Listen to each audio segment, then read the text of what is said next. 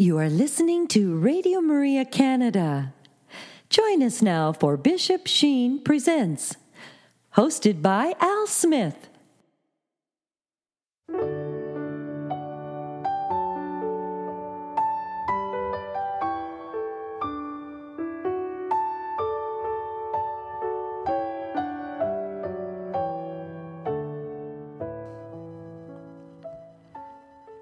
Hello, my dear friends, and welcome to another edition of Bishop Sheen Presents here on Radio Maria Canada, a Catholic voice wherever you are. When I think of great voices, I think of Bishop Sheen, and it was his voice that touched the hearts of millions of souls through his radio addresses and his television programs. And we'd like to share a few of those reflections with you today. So I would invite you to sit back and relax and enjoy the wit and the wisdom of the Venerable Archbishop Fulton J. Sheen. Hello, Radio Maria family, and welcome to another edition of Bishop Sheen Presents. And it is great to be here today with you. And I think sometimes how our Lord continues to minister to us when we pick up our Bibles, we're encouraged by what I call the number of victory cries that we read throughout sacred scripture. I think of Our Lady's beautiful victory cry when she proclaimed, "My soul proclaims the greatness of the Lord, and my spirit rejoices in God my Savior." And, of course, as we read through the scriptures, we see how God continues to intervene.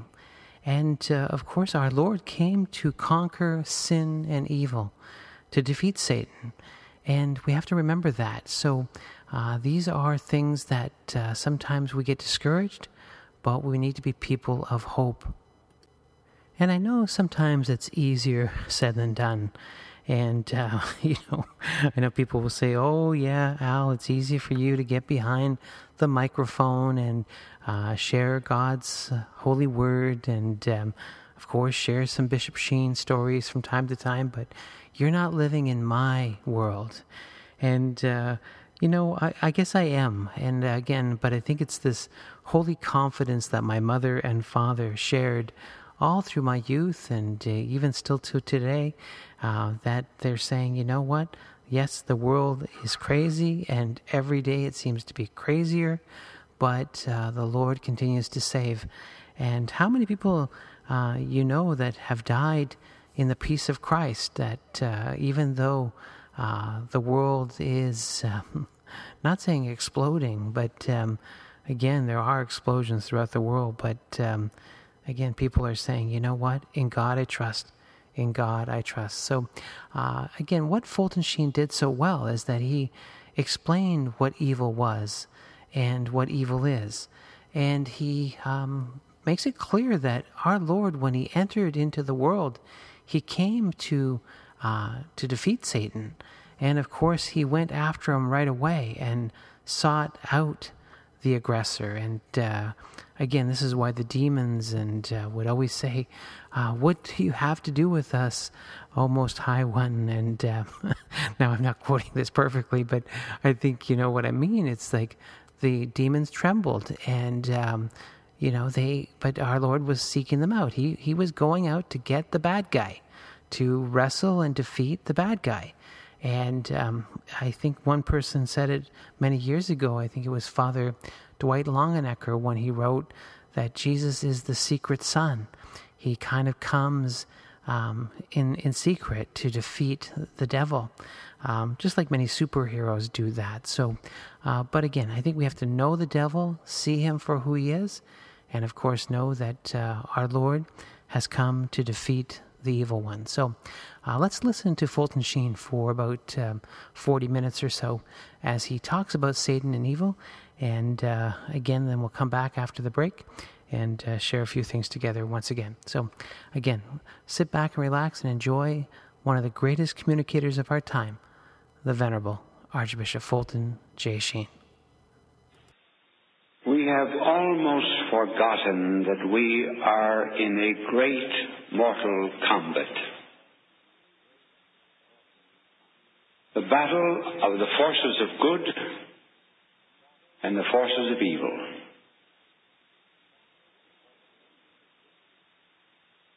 Today we are beginning either to domesticate the devil or else to deny him. God's definition of himself is, I am who am. The devil's definition of himself is, I am who am not. He is most powerful when he is denied. In a light vein, in a kind of doggerel verse, this question is worth asking. I went to church the other day to free my soul from sin. I was looking for the preacher, but the preacher wasn't in. The sexton then assured me that there'd be no use in waiting. The preacher's gone away, he said, to do some demonstrating. Well, what I want to know, I said, and I will make myself quite clear. While they're off demonstrating, who's running things down here? Who's taking care of sinners? Who's leading us in prayer? Who's feeding all the lost sheep that wander by right here? Who's baptizing babies? And another thing I said, who's looking out for sick folks and blessing all the dead? The sexton was a wise old man with a twinkle in his eye.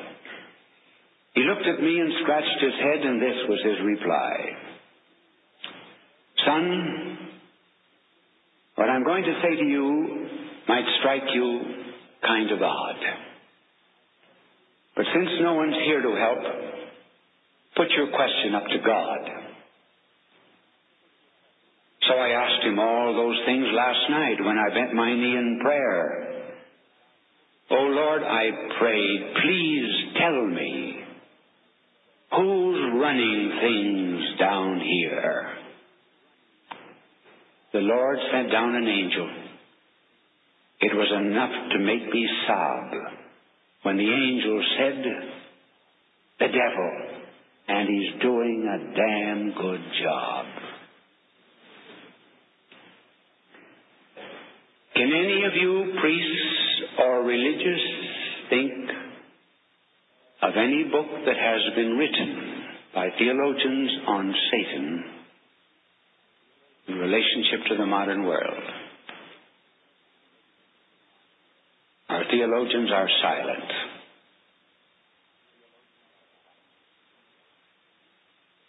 I read one book on the last things in which there was no mention of hell, no mention of the devil.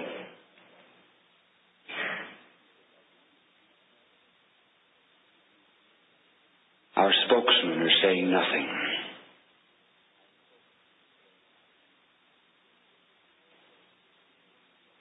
If you want to know what is going on in the world, search the deep and profound literature. I'm not speaking of books of the month. They are too ephemeral. I'm speaking of great poets, deep thinkers. What is their judgment? Perhaps if we find time at the end, I may mention a few more. But just at the beginning, William Butler Yeats. See how fearful he is concerning what is about to happen? Surely some revelation is at hand. Surely the second coming is at hand. The second coming. Hardly are these words out of my mouth when a vast image out of Spiritus Mundi troubles my sight. Somewhere in the sands of the desert, a shape with a lion body and the head of a man, a gaze blank and pitiless as the sun, is moving its slow thighs, while all about it reel shadows of the indignant desert birds. The darkness drops again, but now I know the 20 centuries of stony sleep were vexed to nightmare by a rocking cradle. And what rough beast, its hour come round at last, slouches toward Bethlehem to be born?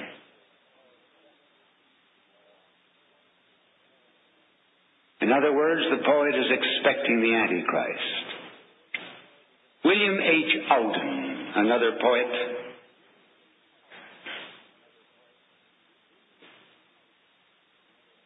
we priests who study Greek and had so much trouble with Xenophon's Anabasis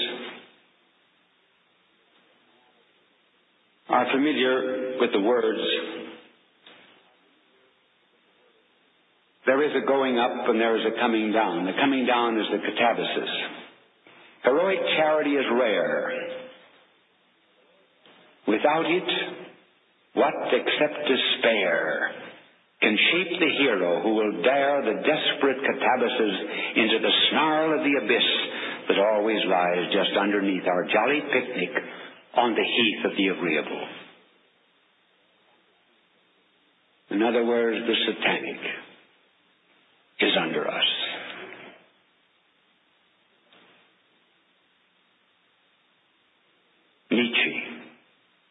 Nietzsche, the son of a Lutheran minister, who wrote some beautiful poetry as a young man about Christ on the cross.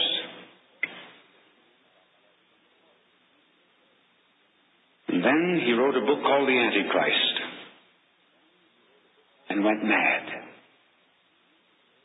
He was a great friend of Richard Wagner, the musician.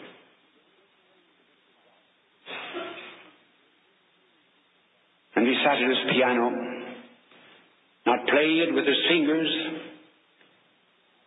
but pounding and thumping it with his fists, shouting and shrieking against the person of Christ. And he went mad. This is how he tells of the Antichrist.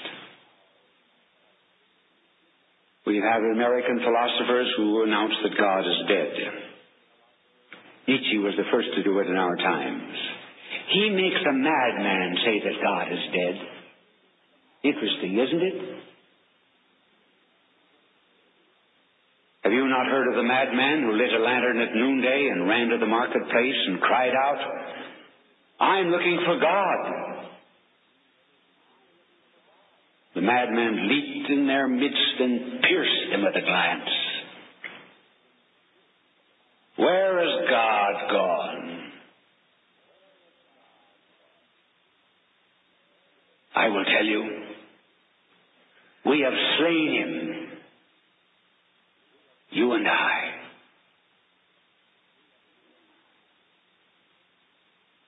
So he makes us guilty. We have slain him, you and I. How did we do it? How could we drink up the sea? Who gave us a sponge to wipe out the whole horizon? What did we do when we unchained this earth from its sun? Where's it moving to now? The night is coming, and ever more night. Must we not light our lanterns at noon? Do we not hear the noise of the grave diggers as they bury God? God is dead, we have slain him. And how shall we console ourselves? Chief of all murderers, the holiest and most powerful that the world has ever possessed, has ebbed its life away beneath our knives? Who will wipe the blood from our fingers? What water can make us clean? What propitiations and sacred rites will we have to invent? Must we not ourselves become gods in order to be worthy of it? And the madman fell silent, and I looked at his hearers again. They were all silent. At last he threw his lantern on the crowd so that it broke into the crowd ground, and it broke into pieces, and he went on, I've come too early. It is not yet my time. But this monstrous event is on the way. The Antichrist.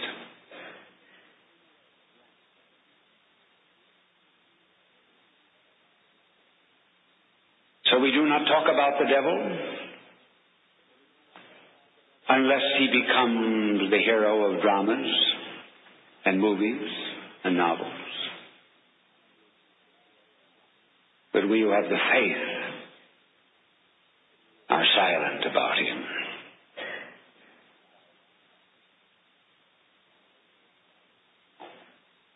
Now, who is the devil?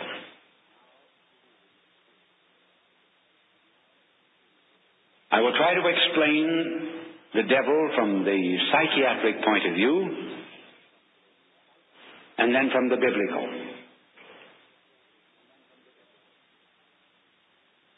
First of all, from the psychiatric point of view. As I was saying, our theologians are not writing about the devil, but Rollo May of Harvard University and the Rockefeller Institute has written 3 chapters in his work on psychiatry on the demonic. What is the diabolic from the psychiatric point of view? He analyzes the word diabolic from the Greek word diaballein. Diaballein is a tearing apart. It's the opposite of synballein, which is pulling things together. He said, whatever creates discord, breaks up unity, destroys patterns, that is the diabolic. Have we seen it in the church?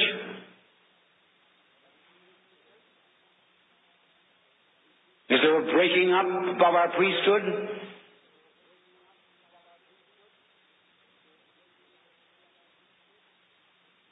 Is there a division among the sisters?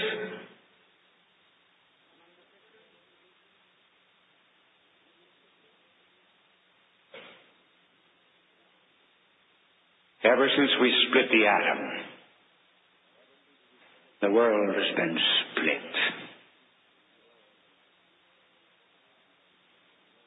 And then he goes on to analyze the 3 marks of the diabolic: nudity, aggressiveness, and schizophrenic mentality. Nudity.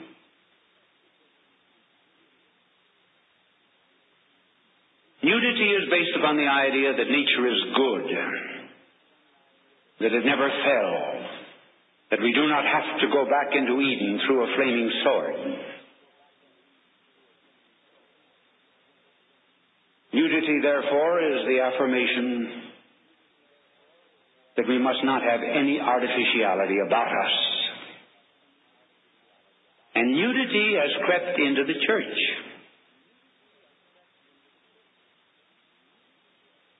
See, some of us priests and some of us sisters do not like to be too identified with Christ.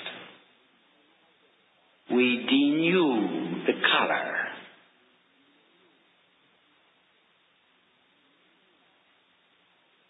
We take off the habit. We strip the crucifix. The diabolic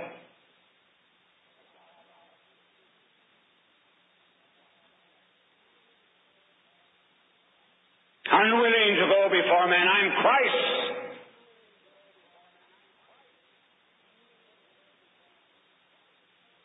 Aggressiveness, violence. Are your streets safe? Are you afraid to go out at night?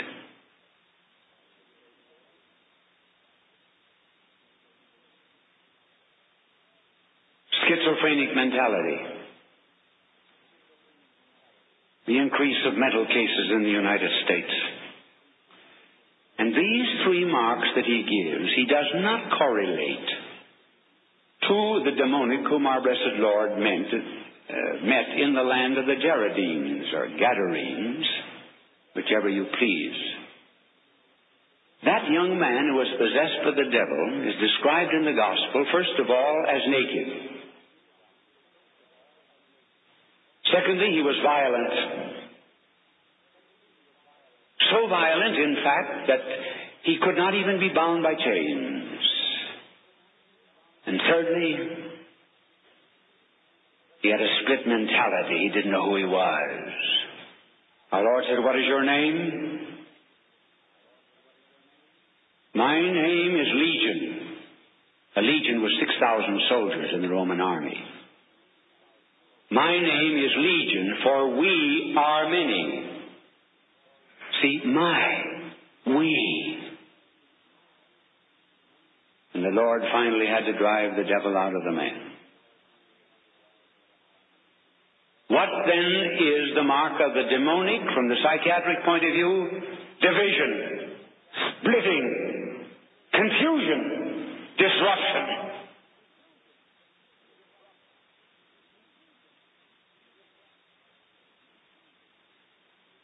What is the demonic from the biblical point of view?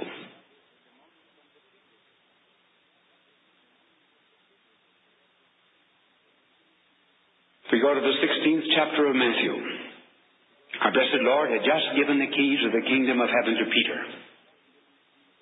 And then he said to Peter that he must become a victim for the sins of the world.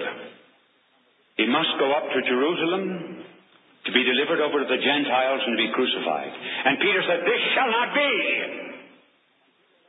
We're willing that you be a priest, but we're not willing that you be a victim. We're willing to have a divine Christ, but we'll not have a suffering one. No!" And our Lord says, "Get behind me,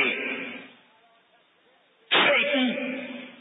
Behind me. Do not try to lead me. I lead you, Satan." Imagine Peter, the rock, now the devil.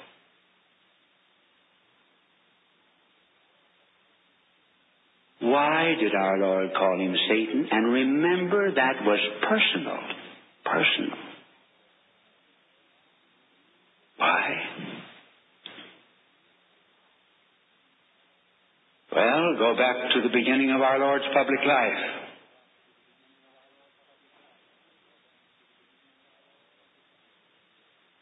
And our Lord went into the desert to be tempted by the devil. What were the three temptations of Satan? They were three shortcuts from the cross. For the essence of the demonic from the biblical point of view is contempt of the cross.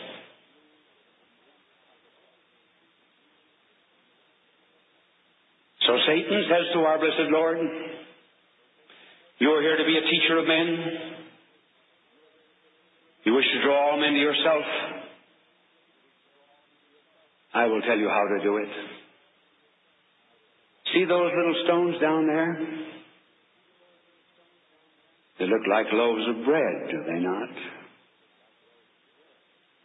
You're hungry. You have not eaten for 40 days. Satisfy your hunger. Turn them into bread. Remember, you've got a hunger instinct. Everybody's got an id. Got a sex instinct. You've got a power instinct. You're never going to win the world by suppressing that instinct. Let them go their way. Let them be free. That was the first shortcut from the cross.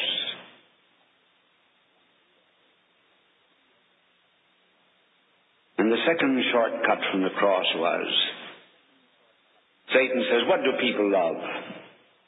They love wonders, marvels, excitement, something that makes them say, oh. Fly to the moon. Fly again, they will not look at you the second or third time you go. They will not even remember your name, so give them new wonders. But always satisfy their desire for technological marvels. So throw yourself down from the steeple unhurt. Let the angels protect you. Do something spectacular. But do not go to the cross. This is the way to win men.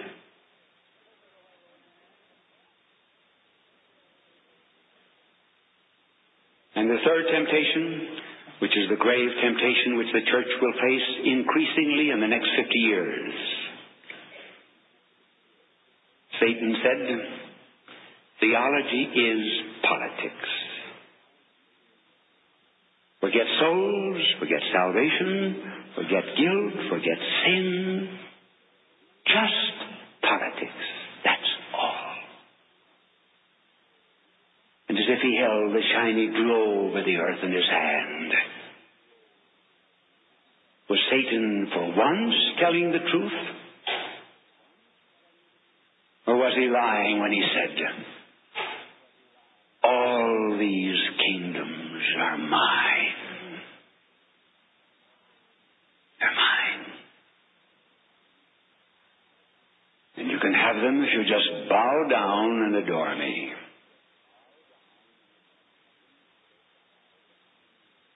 Now we go back to the temptation, or rather to the word Satan used by our Lord.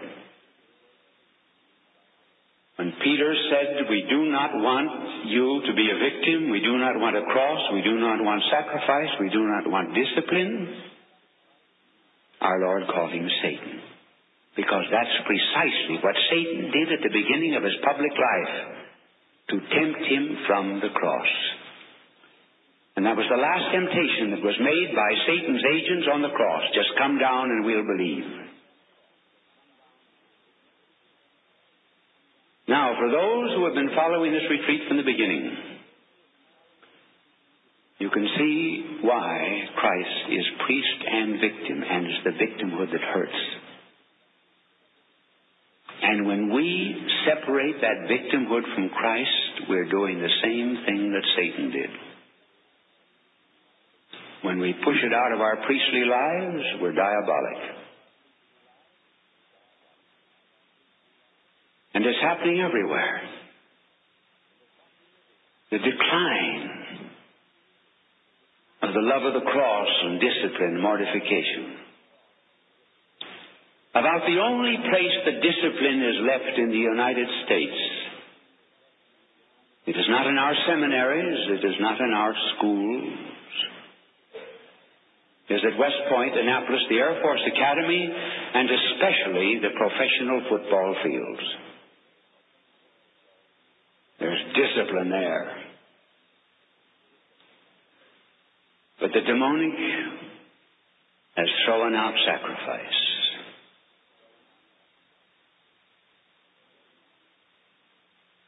So we have it in the church. We have it among ourselves. And that is why when I see, for example, any denuding of Christ in any way by those of us who are given to him, I cannot tell you how my heart is torn. Because what do I see? I see the demonic.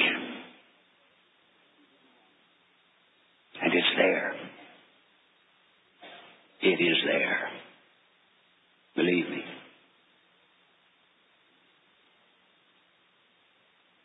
I can see it when I talk. There are places where I have given retreats the talking of Christ disturbed some souls, they almost writhed in the pews.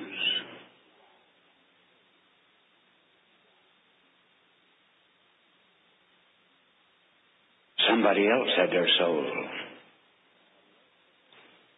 though they kept the name and the appearance of Christ.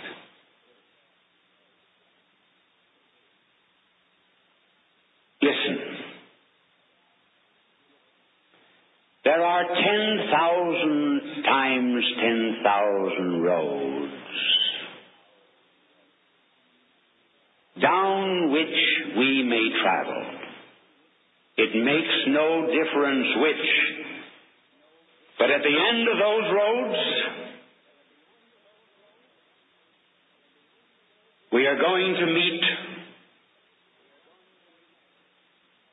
one or the other of two faces. We are either going to meet the beatific face of Christ, or we are going to meet the miserific face of Satan. It makes no difference what road you go. You're going to face one or the other. There's no escape.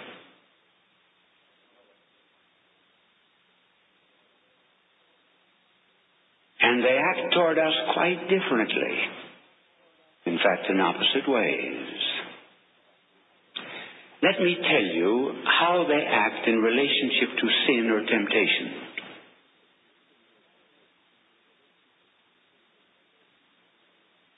In temptation or in sin, Christ always seems as our opponent. He's in the way. He disturbs. The devil, he's our friend. After we sin, the Lord is the friend, and the devil, the accuser. Let us develop this a bit. Before we sin or while we are tempted, Christ seems to be in the way.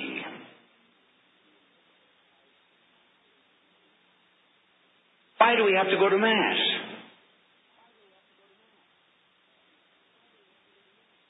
Why do we have to obey the commandments? That crucifix always is in the way. I don't mind the statue of Buddha. I can tickle the tummy of Buddha and he doesn't bother me a bit, but that crucifix, somehow or other, it involves me. It almost points to me. I feel kind of guilty.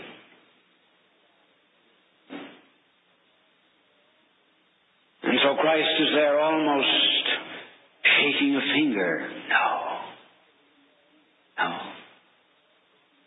Do not go the way of the world. Don't be with it.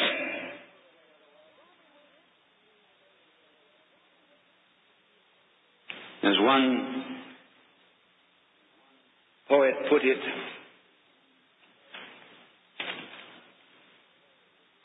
this is what we say. Go, bitter Christ. Grim Christ. Haul, if thou wilt, thy bloody cross to thine own black Calvary. When did I bid thee suffer for my guilt?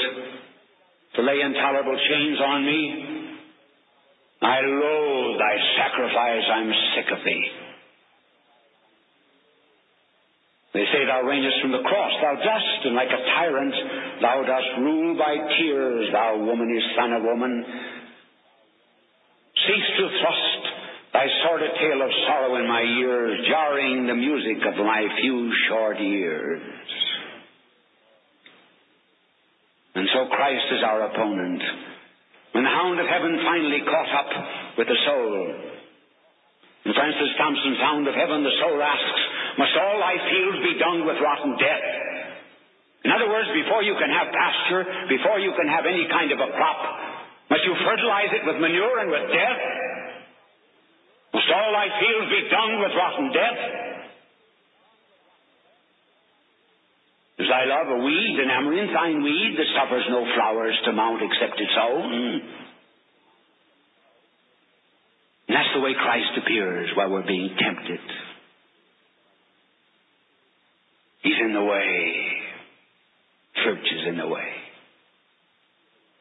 But Satan, oh, that's different. Satan, haven't you read about the Vatican Council? They've changed all this. Do you mean to say you're still a virgin?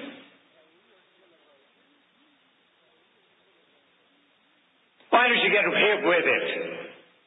Why don't you take a little LSD? It doesn't hurt. You've never been drunk. You haven't lived. You know, we're not doing these things anymore. Don't pay any attention to your parents.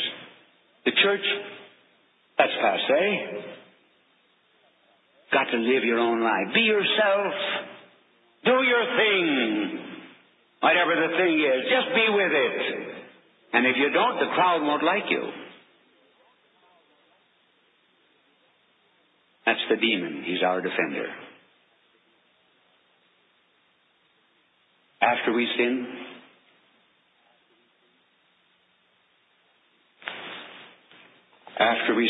Christ is our defender.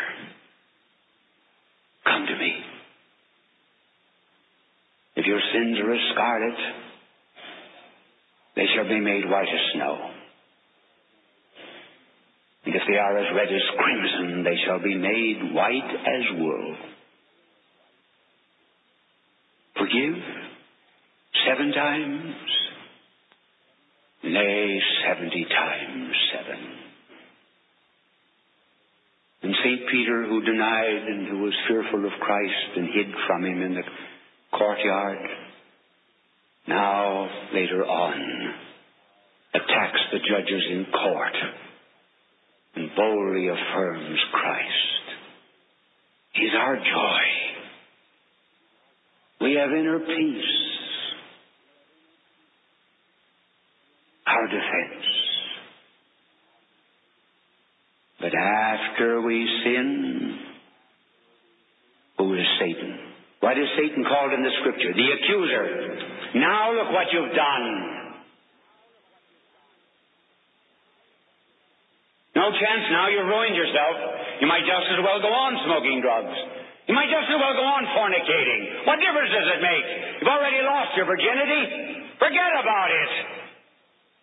Then you try to cover it up with more and more of it, adding 0 to 0. And the devil says, see, you're dead now. And he accuses you and he awakens you at night. And that is one of the reasons why the welfare state, one of the welfare states of Scandinavia, with all of the comforts supplied by the state, with unbridled sex license, leaves the world in suicide. And Judas, who listened to the devil, himself committed suicide. This is the difference. We're succumbing. For example,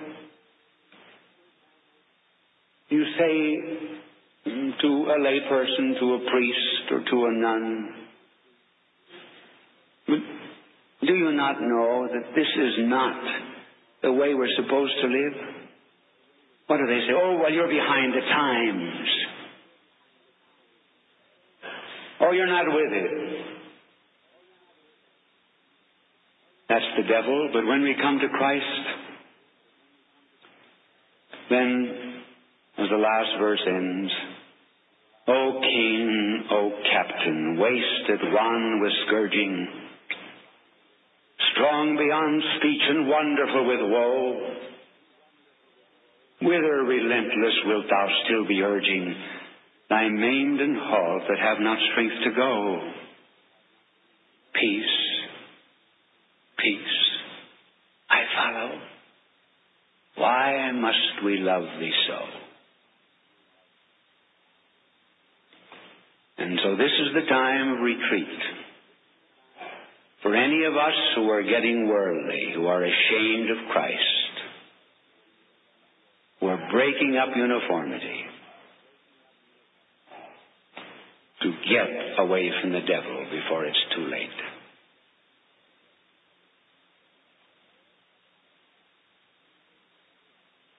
You know, the devil doesn't have to work very hard anymore. A few years ago, when Mrs. Luce went out to Hollywood to do a film on Satan, I called her and I said, have you met Satan out there? No, she said, he doesn't work here. He just sleeps here. He doesn't have to work. And C.S. Lewis, in one of his books, developed the character of Screwtape and Wormwood.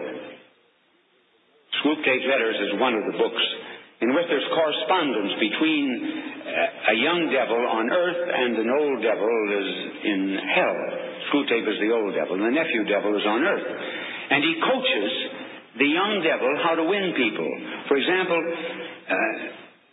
in the first letter that he writes to Wormwood, he said, listen, he said, you're trying to win these young people. And you're using the wrong tactic. You are saying to them, what we're telling you is the truth. Don't talk that way. That's the way the enemy talks, God. God is interested in truth. You must never talk about truth to the young. You must say, are you modern? Are you up to date? Are you with it? That's all they're interested in. Then you'll find you've got hundreds and thousands of young people. So one day, old Screwtape in hell is graduating a lot of devils to send up to this earth. So Screwtape gives the valedictory address. And the theme of the address is, honestly, we're disgusted at the kind of trash that we're getting in hell. People are selling their souls so cheaply. And this is what Screwtape says to them. You disgraces, my thorns, shadies, and gentle devils. It would be vain to deny that the human souls on whose anguish we have been feasting tonight were of pretty poor quality. Oh, to get one's teeth into a Henry VIII or a Hitler. There was real crackling there, something to crunch. It warmed you inwards when you got it down. Instead, what do we have tonight? A mayor of a city with grass sauce. A lukewarm casserole of adulterers. Undersexed morons who blundered and trickled into the wrong beds in automatic response to sexy advertisements and to make themselves feel liberated. They are nauseating. We are tempted to say that such souls, or the residual puddles of once were souls, are hardly worth damning. Here were vermin so muddled in mind, so passively responsive to environment, that it was hard to raise them to the deliberateness at which a mortal sin becomes possible. Conformity to social environment, to the times, how should jelly not conform? Now becomes an acknowledged cult of togetherness, and being just folks and being with it. Our catches are more numerous than ever, and they will consist increasingly of trash. Trash which we should have thrown to the hellhounds for diabolical consumption. There may be a time when we will not have to bother with individual temptations at all. Almost every film star or crooner or guitarist can now draw tens of thousands of human sheep after him. It will be an ill day for us if what most humans mean by religion ever vanishes from the earth. fine flower of unholiness can grow only in the neighborhood of the holy. In other words, the lily, when it rots, smells the worst. My disgraces, my thorns, my shadies, and gentle devils, I give you the toast of the principal of Slub Glub College. So the devils are complaining that they are receiving a mighty mean and ordinary repast.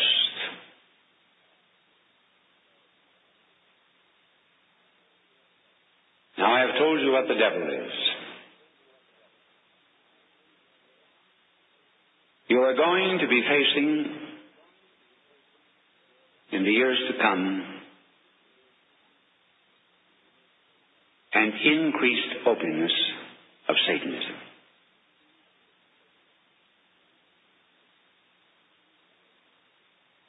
I was in one church in California where the word Satan had been written all along the walls by someone who came in during the day.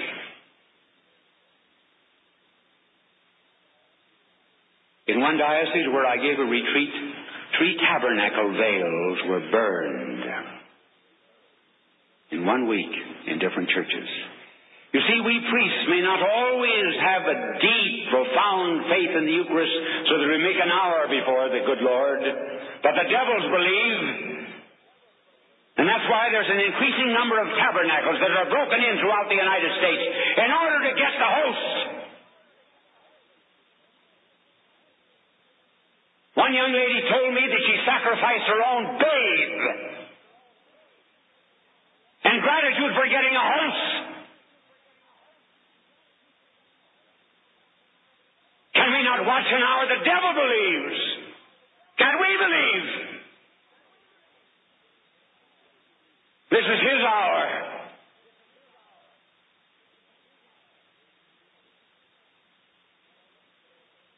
So let us get over this worldliness and being with it. And the denuding of everything that's Christ-like.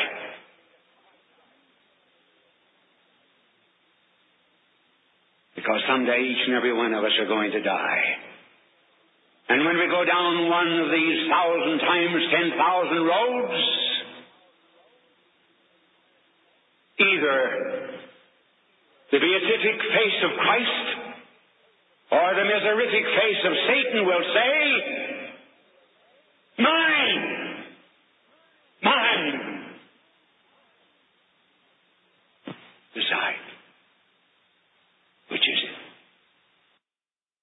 You are listening to Radio Maria Canada. We now continue with the program, Bishop Sheen Presents, hosted by Al Smith. Hello, my dear Radio Maria family, and I tell you, that ending of that program has me still shaking a little bit. And when Archbishop Fulton J. Sheen said, at the end of your life, you'll hear one voice, and it'll either be the voice of Satan or the voice of Jesus saying, mine. And again, when they say, work out your salvation in fear and trembling, I get it. I get it. And again, what a beautiful testimony that was of Archbishop Sheen just kind of navigating the sign of the times. You know, we're always under temptation that the world is saying, come, enjoy. You don't know how to live unless you've done this, this, and this. And, you know, the world says that you won't become wise unless you experience things. But I tell you, there is a beauty in not knowing. And I think of the first words our Lord spoke from the cross, Father, forgive them, for they know not what they do. And I think of how the Blessed Virgin Mary knew the power of not knowing. There was a beauty in her innocence. And again, it's one of these things where we need to realize, again, it is better to not know many of these things than to experience in them. And the beauty of confession is that, it is that opportunity to have our slates wiped clean. Fulton Sheen said, it's easier for God to write on a blank piece of paper than one that is full of scribbles. And so I think it's time to get our blackboard clean. And I say blackboard clean because that's what Bishop Sheen was famous for, was his angel cleaning the blackboard. But again, it is this beauty of not knowing. So let us pray for the special grace of holy purity, that our young people especially will not succumb to these many temptations that are put before them, and even us older folks, that we won't succumb. And the devil is a liar and a thief, and he wants to rob us of our joy. And again, we need to be on guard, So I hope that this presentation on Satan and evil helped you. And again, we'll be back again next week with some more Fulton Sheen. I'd ask for your help, of course, in helping us to keep this radio apostolate alive. It has been what I call a listener supported radio station for many, many years. And of course, we're supported by your prayerful gifts, but also your financial gifts. So we'd ask you to remember us in your giving. So again, you'll find us at RadioMariaCanada.com. And again, this is one of these things where, we need you. We need you. All right. Again, everyone, until next time, may the Lord continue to bless you and keep you. May the Lord let his face shine upon you and be gracious to you. And may the Lord look upon you kindly and bring you peace.